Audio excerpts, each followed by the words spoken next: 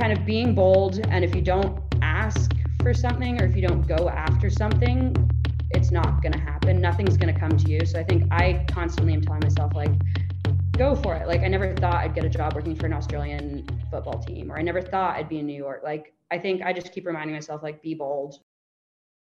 Welcome to another edition of the Columbia University Sports Podcast, the Cusp Show, where we talk about the business of sports and media, disruption, innovation, career paths, all kinds of things. I'm Joe Favorito, back with my co-host, Tom Richardson. Tom, welcome back once again. How are you, Joe? It's been a couple of weeks since we've been together. A lot to talk about in the biz. We have an interesting guest, but let's spend a minute or two on what's happening right now. What's your assessment of March Madness, and both on the court front, but also on the NIL front, because there's been some interesting stuff that has happened the last week or two. By the way, even bigger than that, I found out where North Montenegro was, which I didn't even know was a country until they beat Italy. So North Macedonia. I thought North Macedonia. No, yeah, come on. North Montenegro, they're playing next week in your country straight, please. Yeah. Okay, North Macedonia was an interesting one from yesterday. Although everybody will be listening to this a week after, I guess. Yeah. Anyway, what do you think has been going on with the obsession in America of March Madness? I think one of the more ridiculous obsessions is the fact that the NCAA refuses to acknowledge that gambling goes on around March Madness. Yet, for the Sweet 16, for the second round on Sunday, I went to find True TV, which I did. Luckily, I found True TV again. And the lead-in to the first game on Sunday was 5 sports gambling commercials. Yeah. So it doesn't happen. As soon as the ball went up, poof, gambling disappears. So, Well, I mean, the gambling stuff's ubiquitous. The amount of shoulder programming coupled with all the ads. I mean, it's kind of endless right now. And you're seeing now some of the strain. I think we talked about the fact that we, in the fourth quarter earnings report of DraftKings, we found out they lost $1.5 billion in 2021. There's a story this week about Fox Bet having trouble with their tech stack following through, because obviously if they're going to compete for the users, they have to have great technology. That's a given. So it sounds like, there's kind of this cognitive dissonance on this whole topic right now in so many different ways. And it does relate to NIL, which has been at the forefront because of the college stuff with basketball, especially. What I found interesting to note, Joe, did you see the report put out by, I think, Influencer, or was it Open Doors, about the NIL activity in the first 6 months? Can you name the top 3 sports represented in NIL transactions? I didn't see the report, but I scooped you on this. I'm gonna guess by your kind of leading question. It's not going to be football, basketball. Coming here, right? Yeah. So it obviously was not football, basketball, and lacrosse. I don't know. No. So it was football number one by a pretty wide margin. I forget the percentage, but into the, I don't know, I want to say 40+%. Number 2 category was women's basketball. Yeah, I could see that. Paige Becker's deal didn't hurt the calculation because that was a great deal that she made for herself, and Connecticut's still alive, as you probably know, in the women's tournament, which is great. And then the third was men's basketball, and then it drops off to everything else. But I think women's sports ended up being in the top. Were 3 of the top 5, which is really awesome. Like I think women's volleyball might have been in top 5 or something like that. So that was an interesting barometer reading of where this is and might be going. But my biggest takeaway was that it's kind of miraculous and I think really wonderful that women's basketball came in number 2. I don't think anybody would have predicted that a year ago or 6 months ago.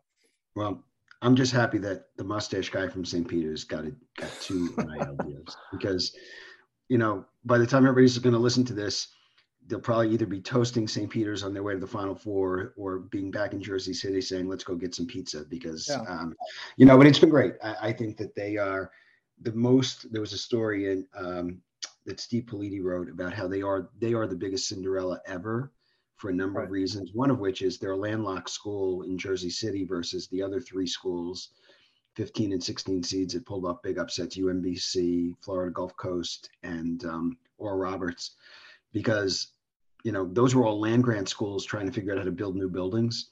St. Peter's ain't building new buildings anywhere. They are who they are on Kennedy Boulevard. And, the Jesuit University of New Jersey did very well. I would imagine most of those guys are going to transfer, according to a story that I read in the New York Times this morning. They'll enter the portal sometime pretty soon, and good luck to them. But it's been a fun story, Hoosier-like, I think, and the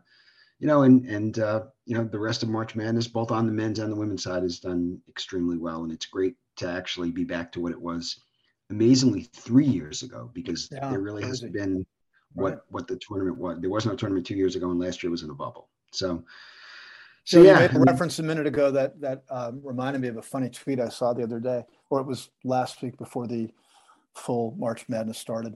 It was like March, that time of the year where we have the annual tradition of trying to find true TV. Yes, that's true. One of the consistent complaints on Twitter and sports business Twitter, of course, has been people complaining about the fragmentation of games in general, particularly, I would say, soccer. It's I don't think if you have pay TV, it's not as bad with March Madness, because there's four channels basically. But this came up last night as I was watching on CBS Sports Network the qualifying game, Mexico U.S. men's national team. I was on following the hashtag for the game, and so many people were complaining about two things. Why are they putting us on Paramount Plus? Happened to be on CBS Sports Network. And is anybody else having tech problems, streaming problems with Paramount Plus? Apparently there was a lot of skipping going on and buffering. And I was kind of smiling to myself thinking, oh my God, I hope our industry leaders know what they're doing here with this fragmentation. It just still seems to be a real problem, because if it's not ultimately good and easy experience for people, it's just going to be tough to keep retaining audience. Yep. And I've heard a similar, actually on Twitter, I haven't watched it, but during the NWSL Challenge Cup, the same problem with Paramount Plus, a lot of complaints about the streaming value. Yeah. So, one other thing, Tom, we would be remiss, and their season will be over because they will have either won the WNIT championship or been eliminated by this point, but storm the court on Thursday night at Levy and Jim for a women's basketball game. Amazing. Congratulations to so many of our alums, but also so many of our current students who are involved with Megan Griffith and the program, with the Columbia women's basketball team now, beating Boston College, coming from 17 down. By the time everybody was listening to it, they would have already played Seton Hall on Monday night in the gym again, which would be amazing. But the video of fans storming the court last night on Thursday night was pretty amazing, and just great for everyone involved with the program, from Peter Pilling on down. Yeah, I regret that I wasn't there in person. I don't believe you were either. No. But I did see the video, and it's really just it's a great video. It's just such a nice. So scene. Happy for those guys. And by the way, for those of you listening who are aficionados of the Cusp Show, you may recall that Joe and I did a deep dive into the Columbia women's basketball program about, I think it was 2017, Joe, when Meg was new. And we got to talk to her a bunch of times and a bunch of the players. So if anybody's really serious about this podcast, they can go back and listen to those episodes from 5 years ago.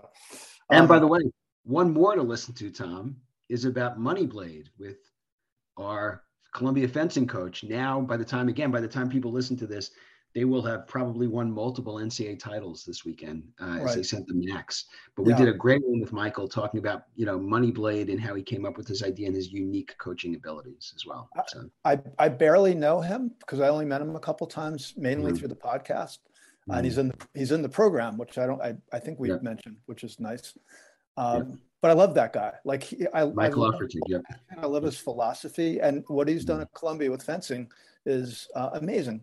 So good for him. I hope they end up winning it all. By the way, quick question on the women's stuff. They have this game Monday night against who again? Who was Seton Hall? Seton Hall. And is that the semifinal or the final? No, that's the Elite Eight, and then the semifinals and finals are after that. Oh, okay. So they would need to win 3 more games, I guess. Yeah. 3 more games, and now, like St. Peter's, they're getting into, after you get past Seton Hall, it's big name schools. Yeah. Texas and All Notre right. Dame. And well, so, hope anyway. springs eternal.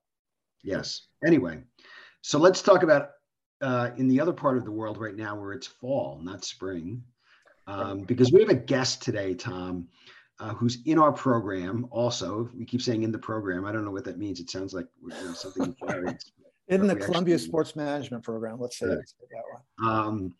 But I was talking to our guest earlier this week, and she started telling me about the circuitous path to sports that she got to.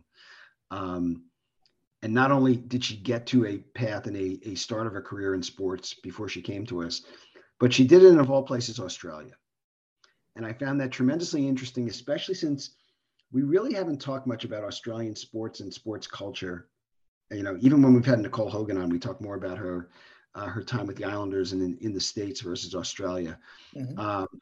But Morgan Randolph's got an interesting path, and we can't wait to have her kind of tell the story of how she went from small college in New England, ending up in Australia, not looking at sports, and suddenly getting sucked into the business of sports and working for a pretty unique property before she came back to us here. So, Morgan, welcome to the Cusp Show. Thanks for having me, all. I'm excited to chat to you guys. Mm-hmm. Yeah, Morgan, Joe mentioned the small college in New England, Middlebury. Why don't you just share that story coming out of Middlebury? Because I'm as a fellow small liberal arts college graduate, it's always interesting to hear how those individuals who didn't necessarily study business or prepare for anything specific, unless you're a pre-med or something like that, find their way into their career journeys. How did that happen coming out of Middlebury as you thought about what you might want to do? Yeah, definitely. So I went to college in Middlebury, Vermont, like you said. So super small town, middle of nowhere, Vermont. I think there was more cows than there were people there. And I studied sociology and anthropology. And I played sports, but that was never in the forefront of my mind. I was talking to someone recently. I was like, if I told myself like 6-7 years ago that I was in sports, I wouldn't believe it. So I was studying sociology, anthropology. I was really passionate about environmental issues, and was thinking about wanting to work in the not-for-profit environmental space. And so in college was studying a bunch of different things, like you said, Tom, like I wasn't vocationally trained. Sociology and anthropology, not known for its high employment rates after college. Right. Not too many recruiters coming to campus when you're a senior, I guess. Yeah, not quite the same as some of my friends who studied business or marketing. Yeah, with all the banks coming to these campuses. That was the main exactly. thing. Yeah.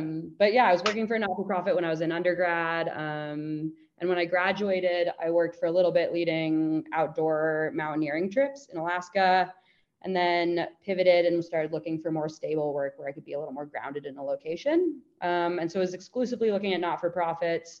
Found one in Melbourne, Australia, that was called The Huddle, an amazing organization. They work with migrant and refugee youths who've moved from all over the place. But when I was there was a lot of South Sudanese and other parts of Africa moving to Melbourne, and specifically North Melbourne area. And I was going to work with them. So I moved. I'd only been to Australia once before then, up and moved a couple months after graduating from Middlebury. And made my way very far from home to Australia to work for the not-for-profit.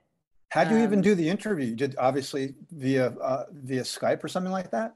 Yeah, it was via Skype. So I'm like, now it's a lot more normal, but I do remember sitting at my kitchen table and I had like a button down top and was still wearing like my sweatpants and bottom. And I remember I had to wake up at an odd time because of the time change as well. Yeah. So yeah, never had met any of the people I was going to be working with. Definitely had trouble with the strong Australian accents on the interview. But yeah, just sounded like a great opportunity. So I moved to work for The Huddle. And the job that I got, I was doing their comms, media, and PR. But it was a super small organization. So I was also dabbling with the marketing and website design. So it's my first real job out of college. Flew halfway around the world to do something that I wasn't vocationally trained, but that Middlebury had prepared me really well to do, and that my writing and critical thinking, I think, set me up for success. Though sociology might, interesting. Nice. Joe, music to my ears, writing and critical thinking, the How best about things you can get when you're young, in my opinion. So thank you. And getting thrown into social too. How about that? So Morgan, you're wandering around the offices of the Huddle, and suddenly you find what?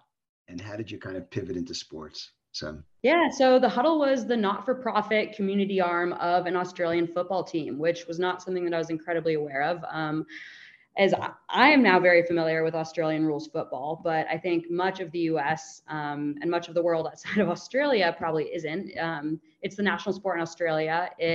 How I describe it to people who have never seen it, it's a mixture of our football, like NFL, rugby, and soccer. And so it's huge in Australia. The stadium seats over 100,000, but it's a very unique sport. So the Huddle was sitting in the same building as one of the 18 teams in the Australian Football League, North Melbourne.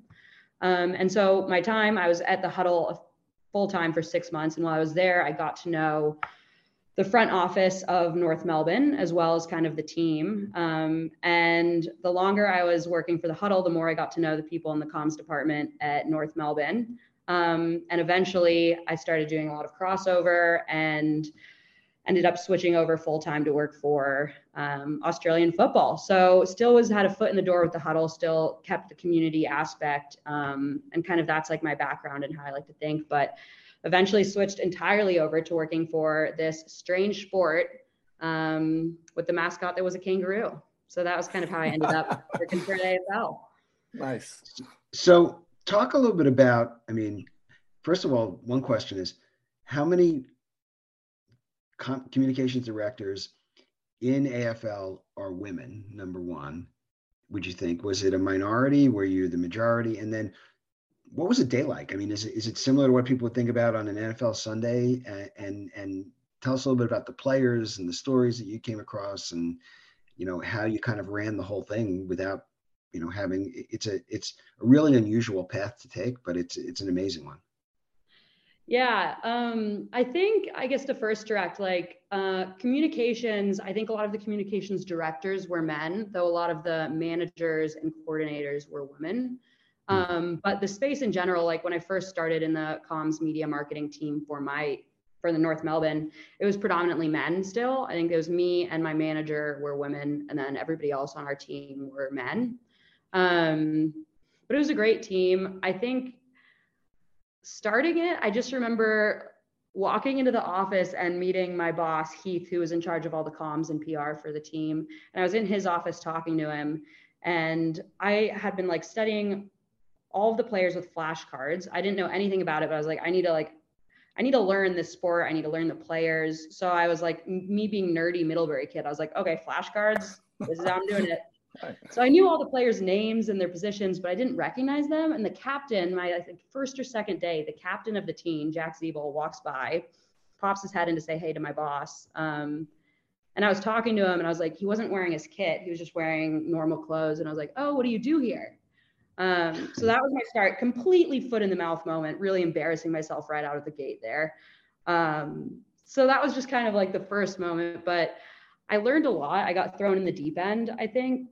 Learning the sport, I basically just started going to every training session, every practice match, every game, and kind of talking to as many people as I could to figure out the rules, but also kind of the culture behind it, because Australian football is 150 years old and really kind of similar to baseball here, so many of NBA, it's really part of the culture. And so I wanted to, if I was coming in from an outsider's perspective representing a team, I wanted to be able to tell the stories authentically to kind of North Melbourne area. So it was definitely some ups and downs, and I definitely made a fool of myself. And I stood out because I was one of the few Americans working for a very Australian league, but it was definitely very fun.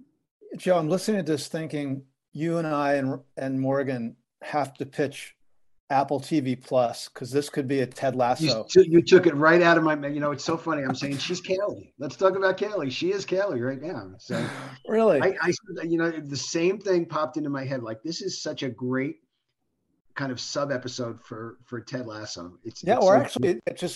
They could take the Ted Lasso concept and bring it to different types of people going to different countries. Yeah. So Morgan from the US, who knows nothing about AFL, goes over there and figures out a way to start building a career. Like that's pitch to Tim Cook, and we just have to then decide how much we're going to charge them. And if he doesn't take it, we'll go to Amazon, and then we'll go to HBO Max. How's that? Yeah. I like the and plan. you know what we'll probably do is we'll get Pete Davidson to be our executive producer, because Jason Sudeikis has done so well and is probably Morgan. If we needed to pick an actress to play you, who would you like that to be?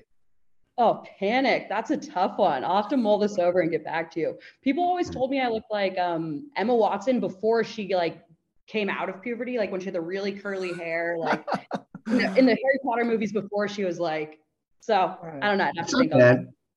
Right. But you went over there roughly 22, 23. So Emma is now obviously older than that, I would imagine. Mm-hmm. But all right, we'll start thinking about that, because we're going to need to work with the casting director and develop the show. I'd like to be the actual showrunner, Joe. You can be the comms guy, okay? I'll be the technical producer. Right, and then Morgan can be the consulting executive on the show to make sure it's accurate. All right, cool, good plan. Morgan, tell us about some of the stories of the athletes. Your favorite kind of stories, and how they kind of played out in the storytelling for the team. Yeah, so I think one of my strengths was that I'm not AFL isn't my background. I didn't know the rules. I didn't play it growing up. And so when I approached it, I think what stood out to me was the stories. Like, what drew me to it was being surrounded by these athletes and getting to know them on a personal level, and then being able to share that. So I think one of my first interactions with an athlete was one of our athletes, Majak Daw, was the first African player in the AFL. African Australian. And I met him when he was doing work with the Huddle, because he came in and spoke to some of the kids who are doing our program in the not-for-profit. And I remember talking to him and getting to know him and hearing his story and how he grew up and how he came to Australia initially, like coming out of a situation that was pretty difficult. And I remember talking to him and just being blown away that he landed in Australia and used it was AFL and other sports that's how he made a home in Melbourne. And that, to me, I was like, this is exactly this is what I love. Like, my background is social justice and hearing about all these different pathways and inclusion. And I think that, to me, was kind of how I was like, oh, sport is a passion for me. Maybe not initially how I thought it would be. But so that Majak Daw was the first kind of crossover where I got into that world. And then after that, it was so many of the people that I was working with were talking to the athletes about their training regimen or how they're thinking about the season or strategy or that stuff. But I think, though that's obviously very important, and I did a lot of that, I think what got me out of bed and got me stoked and excited to work was talking to these athletes about different aspects of their kind of personal journeys. And another one was Trent Dumont, who was another player on the team. He was in the leadership group, probably around my age, young. But he was very open about talking about mental health, which in Australia is still more stigmatized than it is even here in the States, in my opinion. Again, outsider's opinion. And I just remember talking to him, and he was willing to go on record and do interviews and kind of speak about his struggle with mental health and how it's affected him on and off the field. So those are two of the stories that jump out to me, very great crossover. Related to that point, can you compare and contrast the sporting culture that you sussed out and ultimately learned in Australia versus what you see here in the US? Yeah. I think it's very similar. I think that's the amazing thing about sport is that cross-cultural, cross-sport, a fan is a fan. Everyone showing up on game day, seeing the guys run out on the field or the girls run out on the field, whoever it is, supporting the team. So I think the basics of it felt very familiar to me. I think that the parts that felt different was the access level. I think, again, Australian sport is on a very different scale than US sport, or at least the major big sports in the US. And so I was talking to Joe yesterday and was saying, I was a junior, when I started, I was junior employee, I was comms coordinator. but I was getting access to our captains, our head coaches. I was on the field on game day doing these interviews, which I don't think I would have the same access level. Right. So I think not just me, but also the fans, like we do open training sessions. So the weeks leading up to, or like the days leading up to a game, our players are on the field and the fans are 2 feet away from them, watching them and able to get their signatures. And so to me, it just felt very community minded. Like it was very grounded in like the local neighborhood where each team was located. And so I haven't worked for a US sports team, so I don't know exactly how one works internally, but I just think it felt more local and more like I could see more parts of it intimately, which I think was a huge privilege as someone starting their sports career, having more access to everything. Can you give us a sense of the relative level of popularity of the major sports in Australia? You mentioned AFL is the number one sport. They're like the NFL of Australia, it sounds like. What are 2, 3, 4, and 5, if you happen to know? I'm curious. Yeah, so AFL is huge in Victoria. So it's huge in all of Australia, but it started in Victoria. So it's definitely the far and away the most popular in Victoria. But I'd say cricket is very popular, as is rugby. I don't know exactly, but I'm sure they're 2 and 3. Right. I think after that, it kind of peters out. Like netball is very big in the women's space there, which isn't, again, not a US sport. Right. But I went to a bunch of games and seeing those female athletes was really great. And then also after that, there's like, so Australia culture has a way more like higher rates of everybody wanting to get involved in team sport. So like for US after college, a lot of people don't play team sport. But in Australia, as an adult, most people do. So soccer and basketball were still really popular as well. Yeah, that's interesting. Go ahead, Joe. Morgan, your career unfortunately took a left turn when the pandemic, like it did for so many people, and that's really why you left, I believe. But Tom, the interesting thing, right before she left, we were talking about yesterday, is what fell under her purview was the social media platforms. So talk about a little bit about that. How did you learn? What was the engagement level like? The following? Did it change kind of your scope of work? And what was it like now when you look? You can even compare it to, I don't know, the Yankees, or what was the level of engagement? And how did that factor into all the decisions that they were making from a brand standpoint? Yeah, so when I started working for North, they didn't have someone doing a specific person dedicated to doing social media. So it just fell under like one of the things that I as coordinator was thrown. And then when we got a women's team, I was doing that as well for a little bit. And I think it was a learning curve for everybody because I'm a young person. I use social media. I think they were like, Morgan's, fluent in it. Let's throw it to her. But I didn't have any training in it.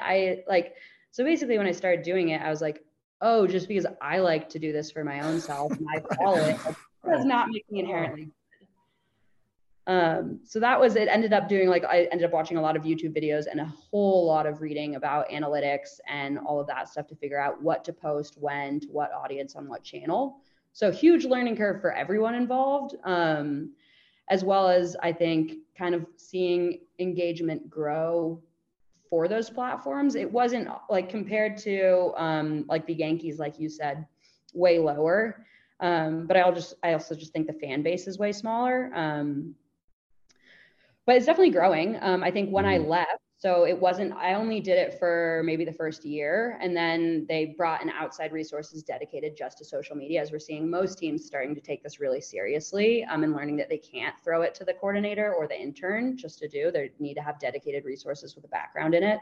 So when I left, I wasn't doing it anymore. I was just focusing on the PR and the media aspect with someone else overseeing it. Morgan, what platforms are most popular in the Australian sports scene?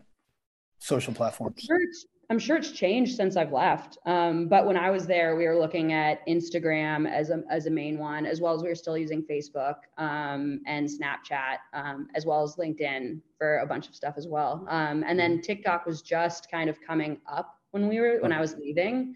So that was like kind of a new platform that we were exploring that I'm sure now they are using, but wasn't when I was there.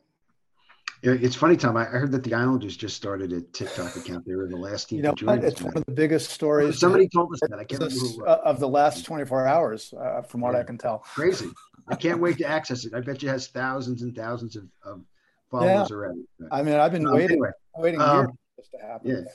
So one more question, Morgan, for me before you kind of give us, kind of the end of the path there and how you got back. But you talked about a sport deep in testosterone and traditions, and although they did start a women's team while you were there, what was it like being, a woman in kind of an absolutely, macho-driven sport? Treated well, things you had to overcome, uncomfortable situations, you have to mention them, but how were you accepted in that role and how did it play out and what did you learn from it? I think I learned a lot from it. I think I found my voice as well as a lot of confidence because it was one of those learning curves for me that I was like, oh, I can't assume someone's going to listen to me if I just say something if I say something kind of quiet and it's not going to be taken necessarily. And so I think I learned when I was passionate about something to stick to my guns and to kind of really back myself in certain situations, as well as when dealing with the players for media. It was building relationships with them in a very professional way that set the clear boundary that I'm doing my job and my job is for you to do this. And that's part of their job as well.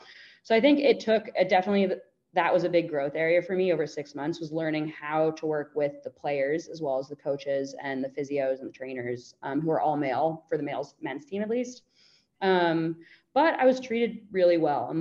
I think as far as teams go, the North Melbourne Kangaroos had a really good culture and really respected kind of bringing in different viewpoints, and kind of respected that being a woman in that environment maybe was a little out of, I stood out, being American and being a woman and being younger as well. So I definitely felt like I had to fight to find my voice. But once I did, I felt really good and the team really supported me in that. Richmond till we die, Tom. Richmond till we die. Right. So. And then Joe mentioned the pandemic and how that changed everything for virtually all of us. How did you make your way back to the States and Colombia? Yeah, so the pandemic hit and we had our women's team was playing and I was managing all of their comms and PR at the time. And it was a Sunday. I was working a game. We didn't have any fans in the stadium, limited media access, but I was there. And it felt weird, but I still was had no idea what was coming. And so that was on a Sunday. On a Tuesday, the AFL furloughed 80% of their staff across Australia. I was one of them. And so as soon as I got furloughed, I looked at flights and 2 days after that was home. So wow. I think it was 5 days after being in the stadium supporting the women's team. I was on a flight back to California. Kind of my world upended.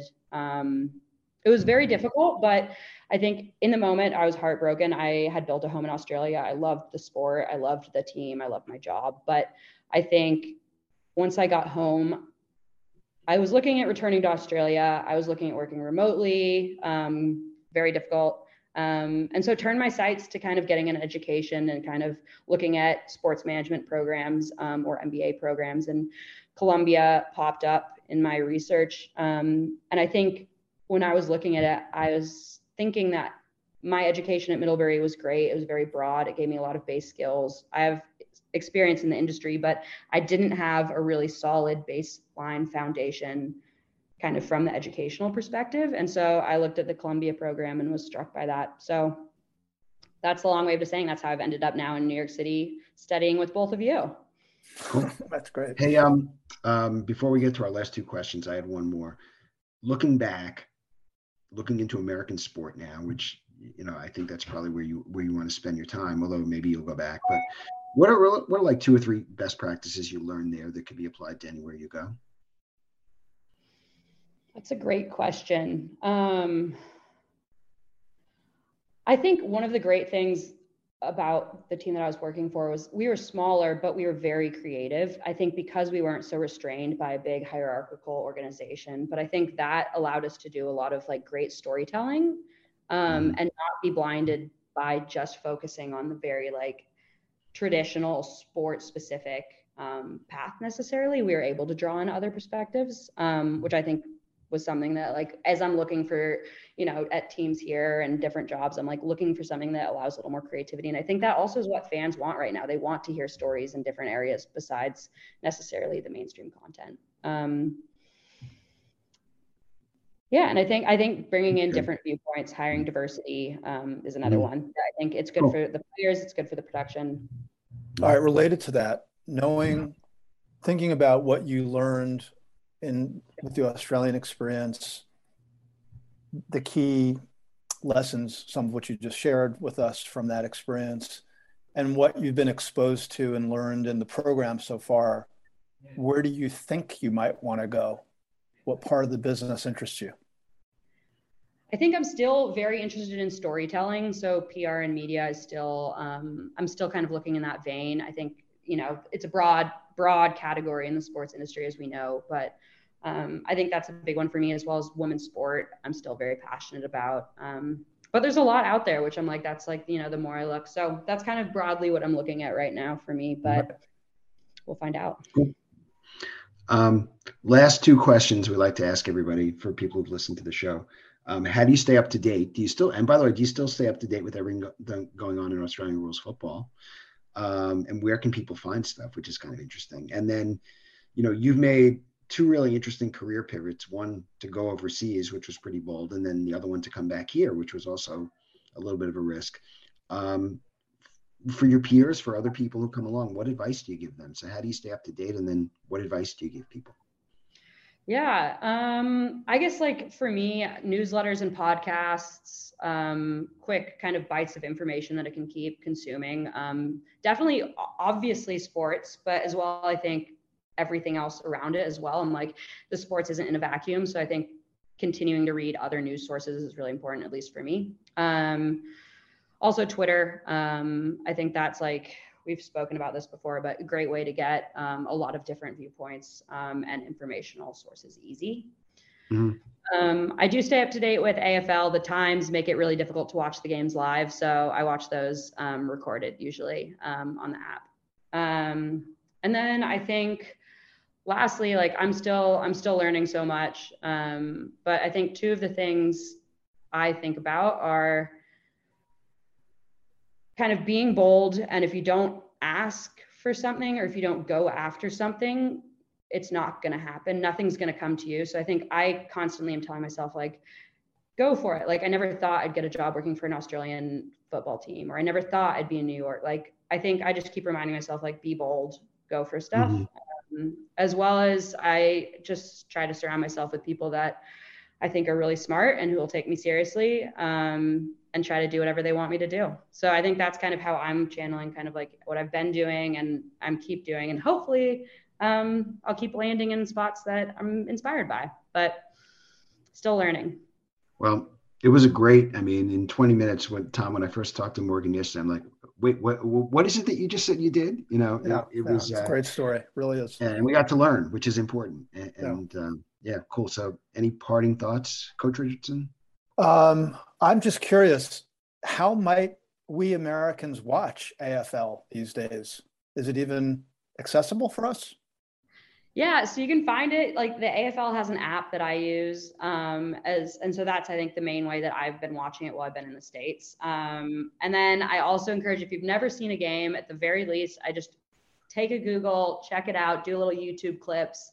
It's an absurd sport that's so impressive. And once you watch it, you'll be hooked. So a little plug for AFL there. All right, cool. Kangaroos. Thank you. I've seen one or two clips, but I haven't really taken a really quick look at it. But I will. It wasn't the legend of like ESPN, like the first event on ESPN was like Australian rules football. I think part of the mythology around the beginning of ESPN, it did include AFL. I think you're right, Joe. Yeah. So, and then Morgan, most importantly, where can people find you? I would generally, LinkedIn is what I'm using right now most. So Morgan Randolph, would love to chat, about AFL or whatever else. So, reach out if you want, and I'll be on LinkedIn. Cool. Tom, parting thoughts as we wrap it up with the Kangaroos? Thank Morgan. Thank you for spending time with us, Morgan, and sharing that. And I really love that first bit of advice you gave about being bold. And it's not easy to do, especially when you're younger and you don't necessarily have the confidence to back it up professionally. But as I like to say to everybody of any age, it's like you have nothing to lose by asking. But if you don't ask, it's not going to happen. So that really is good advice, whether someone's 25 or 35 or 55. So I'm glad you shared that, but appreciate it. And by the way, I'm glad to hear that when you mentioned your future potential plans, you basically talked about storytelling, and you did mention the fact that there's so much going on in storytelling right now. I mean, this is really the golden age of content that we're living through in all its different forms, long form stuff on streaming services, obviously live events, the short form stuff we talk about a lot in terms of highlights and things like that. And I think this industry, sports, especially as we look at the disruption in the way these broadcasts are being done and the sports are being reported, really needs a lot more young people contributing to that disruption. So I think there'll be a ton of opportunities. So good for you. Yep, I agree. And it's great to have you in our program too. So, and by the way, so when we sell the rights to this Apple TV, just remember where it all started too, by the way. Yeah. So. All right, we'll have to, we do need to work on a separate arrangement between the three of us. And we should decide if we want to invite Connor in on this deal, by the way, behind the scenes. Now that he's a social media guru. Anyway, on thanks, that note. By the way, for producing. Cool. So once again, thanks to our guest, Morgan Randolph, filling us in on the Kangaroos and everything going on in Australian rules football. And we're glad that she's back in our program. Connor O'Neill and Yash actually were producing this one. So I'm Joe Favorito for our co-host, Tom Richardson. Thanks for listening, and we will see you down the road and maybe even around the world.